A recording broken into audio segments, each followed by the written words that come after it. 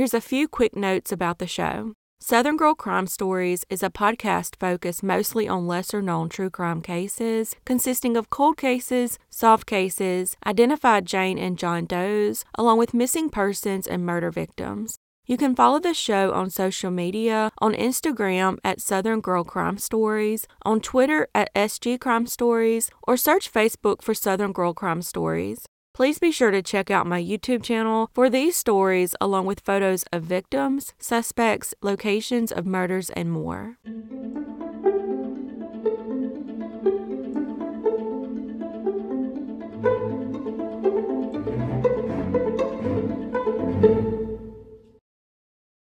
Carly Jane Brucha was born on Long Island, New York on March 16, 1992, to parents Susan Shorpen and Joe Brucha.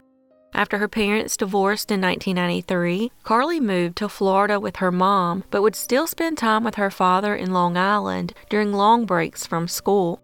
At the age of 11, she lived in Sarasota, Florida, with her mother, half-brother, and stepfather, Stephen Kanzler, on McIntosh Road, and was a sixth grader at Sarasota's McIntosh Middle School.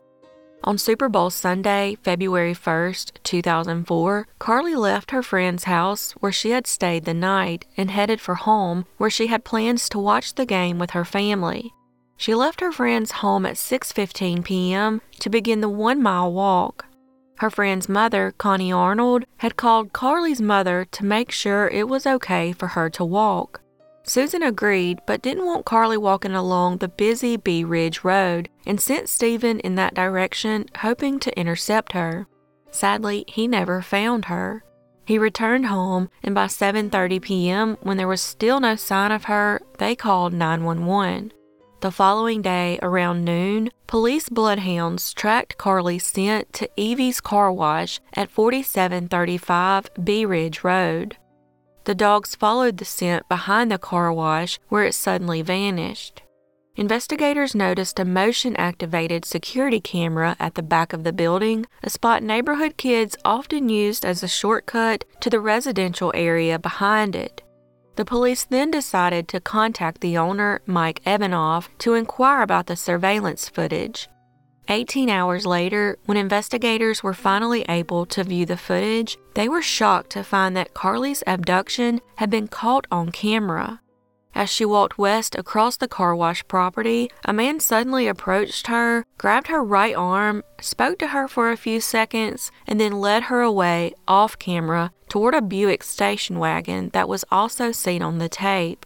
Police rewound the tape and saw a yellow Buick driving into the parking lot 3 minutes before her recorded abduction. The footage was immediately released to the media, and an Amber Alert was issued for Carly. The video was also shown nationwide and spurred a massive search for the suspect. NASA even got involved.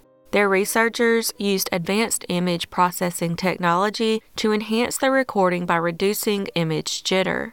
Meanwhile, several citizens had recognized the abductor as 37-year-old Joseph Smith. Smith was the father of 3 and a car mechanic with a long list of arrests for drug-related charges and one for kidnapping and false imprisonment. Investigators quickly tracked him down, but he provided an alibi for the time Carly was kidnapped. They also searched the room he was renting, but found no concrete evidence connecting him to her disappearance. However, it wasn't long before police learned that Smith had borrowed a yellow station wagon from his landlords on February 1st, like the one seen in the footage, and didn't return it until the following day. The landlord also confirmed that Smith had been wearing his uniform on the day Carly was abducted. Upon searching the car, investigators found 2 head hairs and 7 fiber threads consistent with Carly and the clothes she had been wearing. Smith was then arrested for her kidnapping, but she was still nowhere to be found. In an attempt to find out where Carly was, they had Smith's brother speak with him. That's when he told his brother that he didn't remember much about that day because he was under the influence of drugs leading up to her abduction. However, he did remember something about strangulation and a church. 4 days later, Carly's body was found in a field behind a church. Smith was then charged with murder, kidnapping, and capital sexual battery. DNA was found at the crime scene and matched Smith's DNA profile. Carly's dad, Joe, pleaded with then Florida Governor Jeb Bush to investigate the judges who allowed Smith to remain free despite being arrested 13 times in Florida since 1993. Smith had been arrested in 1997 on kidnapping and false imprisonment charges, but was acquitted a year later. The year before Carly's murder, Smith had violated parole twice, but was still allowed to remain free. He also served 17 months in prison in 2001 and 2002 for heroin possession and prescription drug fraud.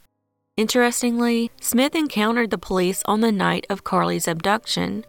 They had spotted the station wagon parked illegally under an overpass off I-75 and stopped to ask what he was doing. Smith said he went to pee and the cops let him go.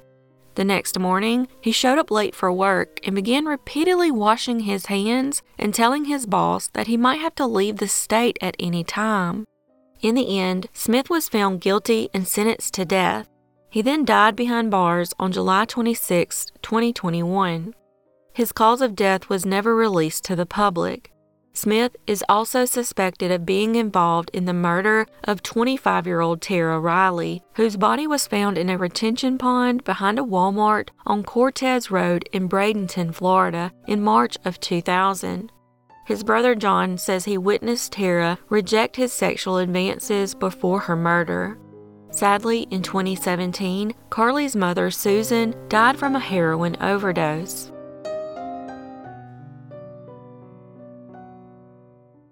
Gabriella Corrine Doolin was born on December 26, 2007, to parents Amy and Brian Doolin and went by Gabby. At the age of 7, Gabby was a cheerleader and a second-grade student at Allen County Primary Center living in Adolphus, Kentucky. On November 14, 2015, Gabby attended her brother Alex's youth football game at Allen County's Scottsville High, wearing her pink dress. While at the game, she played hide-and-seek with friends near the bleachers. At some point during the game, Gabby went to the bathroom and never returned.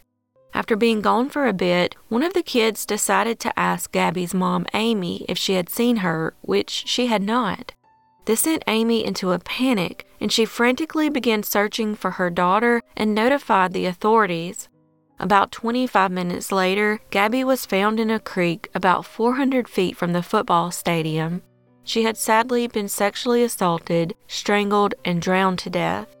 After Gabby was reported missing, officials gathered everyone at the football game that night into the high school gym. Interviews eventually led them to believe that 40-year-old Timothy Madden, a married father and a former construction worker, may have been involved in her death. He had attended the game to watch his son play, but instead was seen playing hide-and-seek with children at the event. Several people saw him near the bathrooms, acting strange, and reported this to investigators. Police went to Madden's home and requested the clothes he was wearing that day.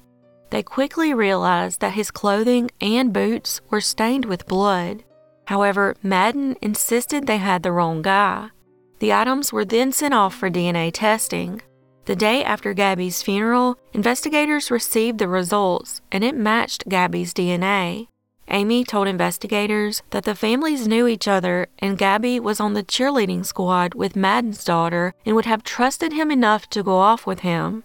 Even after the DNA results, Madden continued to claim he was innocent. What do you have to say about the charges you're facing? It's all bogus. I'm a very innocent man. They can ask anybody that knows me. Why did they connect you to this murder? Small town gossip. They said I fit the suspect. Do you know what that was? 6 foot tall, brown coat, long beard.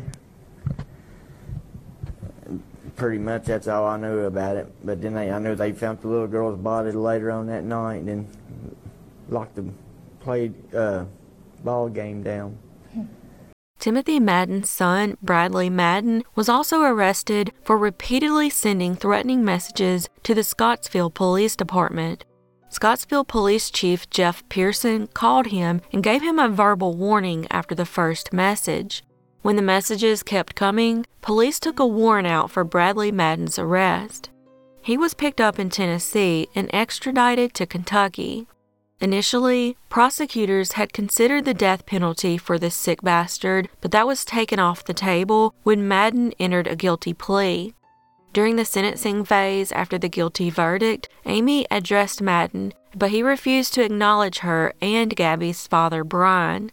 Meanwhile, chaos quickly erupted in the courtroom between Gabby's parents and Madden, and between other family and friends in the back of the courtroom. Brian was so angry that the judge instructed the bailiffs to escort Madden and Brian out of the courtroom. After the recess, the hearing resumed with Gabby's mother finishing her statement.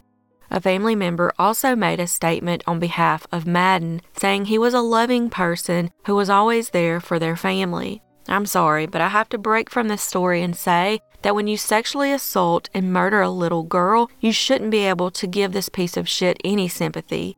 Who cares what he did before this? Sorry, y'all, I'm just sick of families acting like their murderous family members are saints. Thankfully, Madden was sentenced to life in prison without the possibility of parole. The judge said he likely would have sentenced Madden to death had the family not agreed to the plea deal, sentencing him to life in prison. In 2019, police performed an undercover sting known as Operation Gabby Doolin and arrested 7 so-called men and federally charged them with sexual deviance involving minors.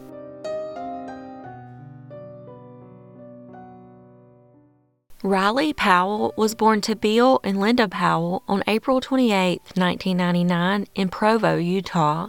At the age of 18, Riley Powell lived in the small town of Eureka, Utah, with his grandfather and girlfriend, 17-year-old Breelyn Otison, who went by Breezy. Breezy was born to Nanette Baird and Kenny Otison in Salt Lake City on January 27, 2000. She was said to have a larger-than-life personality who enjoyed music, baseball, swimming, and the outdoors.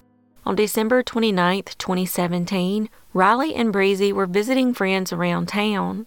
At some point, they ended up at their friend Morgan Lewis's house. After that, they were never seen alive again.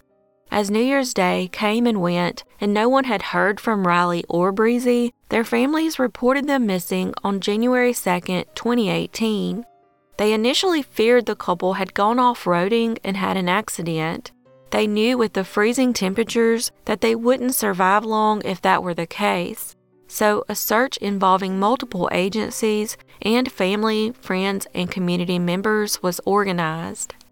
On January 9, 2018, a week after they were reported missing, Riley's Jeep was discovered close to Cherry Creek Reservoir, hidden by some trees with 2 flat tires. Inside the Jeep were their warm clothes and IDs, which deeply concerned investigators because these were important items that most people would take with them. Investigators also found a tie-down strap on the driver's side rear axle, suggesting the vehicle might have been tied down to a trailer. Closer inspection of the 2 flat tires revealed they'd been punctured, possibly by a knife or screwdriver. At this point, they were pretty sure foul play was involved. Investigators received a tip saying Breezy and Riley were in a mine. The only problem was that the county had more than 800 mines. Interestingly, a local came forward and reported seeing a green truck driven by Lee Shepard towing a vehicle like Riley's on New Year's Day. Shepard was dating Riley's mother, Misty Powell, who some felt wasn't all that concerned by the ongoing search efforts to find them. When police showed up at Shepard's home in Vernon, Utah, they noticed tie-down straps that matched the ones on Riley's car, further raising suspicions. But after a thorough investigation and running down every lead, detectives ruled him out as a suspect. Investigators then focused on Riley's bank records and phone activity, which helped determine his last purchase was at a 7-Eleven on December 29th. The couple's last communication was with Morgan Lewis, whom they had made plans to meet on the night of December 29th. Detectives entered her home, which she shared with her boyfriend, Jared Baum, and asked about the teens' whereabouts. The pair initially lied, telling police they didn't know the couple, but Facebook records showed they had exchanged several messages. When confronted with this information by detectives, Morgan admitted that she had known Riley for a short while, but that Riley and Breezy never made it to their house that night, and she didn't know where they were or what happened. Baum suggested the most ridiculous story ever. He said he heard rumors that members of the cartel had killed Riley and Breezy. At this point, Morgan and Baum were at the top of the suspect list, and in March of 2018, a simple traffic stop would break the case wide open. Morgan was pulled over for a traffic stop when the officer noticed spear-like weapons in her vehicle. She was then arrested on unrelated charges and proceeded to tell authorities where they could find Riley and Breezy's cell phones. She said they were in a sludge barrel on Baum's property and even took them to the location. Inside the barrel, investigators found several broken phones and some knives. She then refused to provide any more information, so they headed back toward the jail. As they were driving past the Tintic Standard Mine, they noticed she began to shake. On March 27th, investigators went to the mine with city sewer workers who hooked a camera to a cable and lowered it down 100 feet. That's when they discovered Riley and Breezy's bodies with their hands bound behind their backs. Sadly, they had both suffered fatal knife wounds. Morgan's guilt was more than she could bear, and she finally told investigators what happened. She said that Riley and Breezy had stopped by on December 29th while she was home alone. Unbeknownst to them, her boyfriend, Baum, had told her that she wasn't allowed to have male friends, especially Riley, since they had previously dated. While they were still there, Baum showed up and was furious. So he tied up the teens, duct taped their mouths, and drove them to a remote location in the Jeep. He then proceeded to beat up Riley before stabbing him to death and pushing his body down into the mine. He then murdered Breezy and pushed her into the mine as well. He then forced Morgan to drive Riley's Jeep to Cherry Creek. However, on the way there, his truck got stuck in the snow, which would explain the tie-down straps. After parking the Jeep, he slashed the tires in an effort to throw off investigators. The day after the gruesome discovery, Baum was arrested, charged with first-degree murder and other felony charges, and pleaded not guilty. Morgan was also charged with 2 second-degree felony counts of obstructing justice.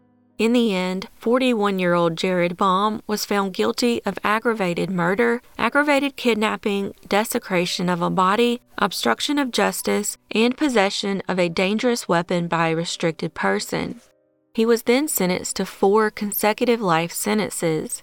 He wasn't allowed to possess a weapon because when he was 15, he walked into a Burger King and began shooting at employees while trying to rob the place.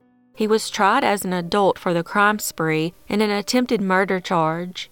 However, the murder charge was eventually dismissed. As for Morgan, she agreed to testify against Baum in exchange for a 3-year sentence.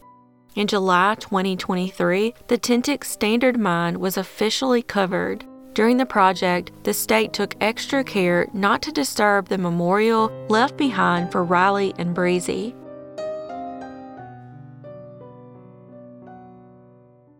Rhonda Michelle Blaylock was born to Charles and Rebecca on November 9, 1965, in Forsyth County, North Carolina.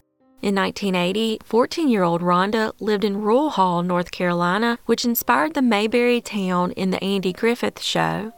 She was in 9th grade at Atkins High School in Winston-Salem and was described as kind, sweet, and shy. On August 26, 1980, a stranger offered Rhonda and her friend a ride from the local bowling alley, and they accepted. The truck appeared to be a late 1970s to early 1980s model with a broken passenger side wing mirror and a back set of snow wheels. The man was white in his 20s with feathered down brown hair just below the ears. The man told the girls to call him Jimmy, but said those who knew him called him Butch. Rhonda's friend was dropped off safely just a few minutes later near a train track at the Pretty Road intersection. Rhonda, however, wasn't as lucky and never made it home alive. When she failed to show up, her parents quickly reported her missing. 3 days later, Rhonda's body was found in a wooded area off Seacrest Loop Road in Pilot Mountain, near the Stokes County line along Groundhog Trail Road in an extremely secluded area. She had sadly been sexually assaulted and stabbed to death. Despite the detailed descriptions of the vehicle and suspect, the case went unsolved for over 40 years. Thankfully, evidence collected from the victim and crime scene had been well preserved over the years. In 2015, her case was reopened once again, and the evidence was sent off for DNA testing. A DNA profile was created and linked back to 62-year-old Robert James Adkins, who lived mere miles away from the sheriff's office. On August 2, 2019, Adkins was arrested and charged with her murder. He pleaded guilty and was sentenced to 25 years behind bars. After the murder, Adkins went on to get married and had a child of his own. Sadly, Rhonda's parents did not survive to see the case solved.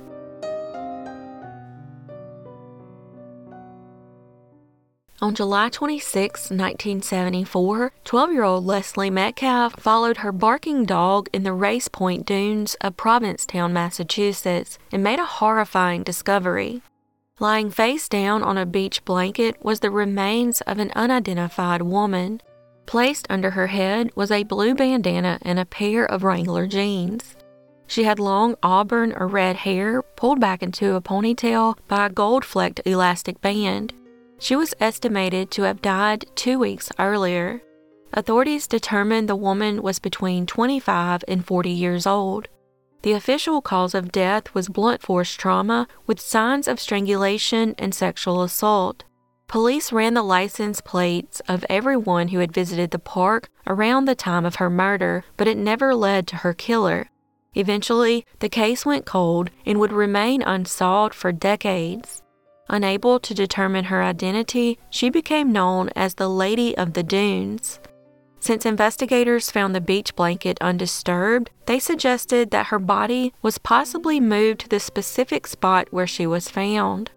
Her body was exhumed multiple times for additional analysis and collection of evidence, including DNA samples.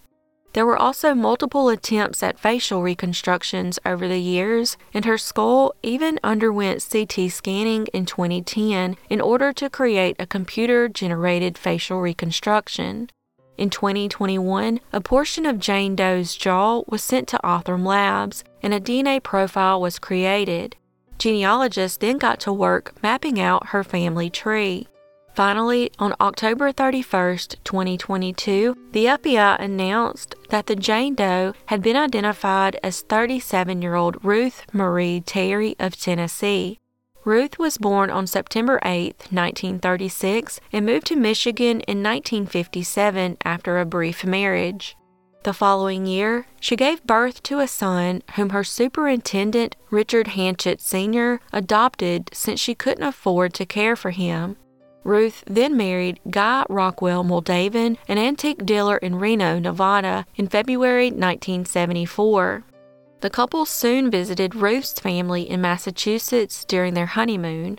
During that visit, her family recalled that Moldaven seemed overly possessive of her.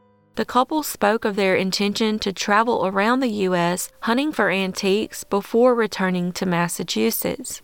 That was the last time Ruth's family ever saw her. When Moldaven returned, he was alone, driving their vehicle. He told her relatives they had a fight and that he had not heard from her since. However, he told others that she had passed away. Moldaven visited again later that summer to inform the family that Ruth had sold everything, joined a cult, and was missing. Moldaven had been married multiple times before he met Ruth.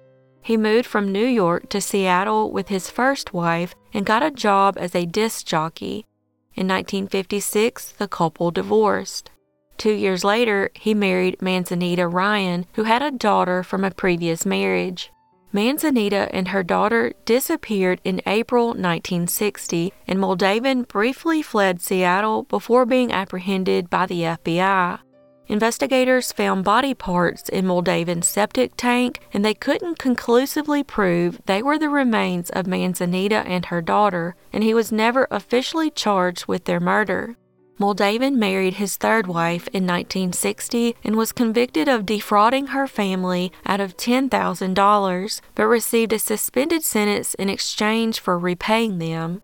Moldaven was also the prime suspect in the 1950 murder of a bread truck driver named Henry Bayard and his girlfriend Barbara Kelly in Eureka, California. Henry was found with a gunshot wound, and Barbara's body was never found. Barbara had worked at a restaurant owned by the parents of Moldaven's first wife, where Moldaven worked as a short-order cook. The restaurant was on Henry's truck route. However, there was insufficient evidence to charge Moldaven. Moldaven moved to a small town near Salinas in 1976 and remarried again. After retiring in 1985, he hosted a late-night local radio show and died in 2002 at the age of 78. In August 2023, Moldaven was officially named Ruth's killer, and the case was finally closed.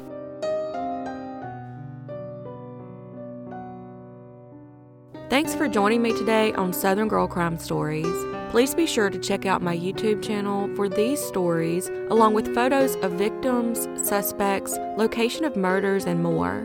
As always, your support is very much appreciated, and I look forward to seeing y'all next time.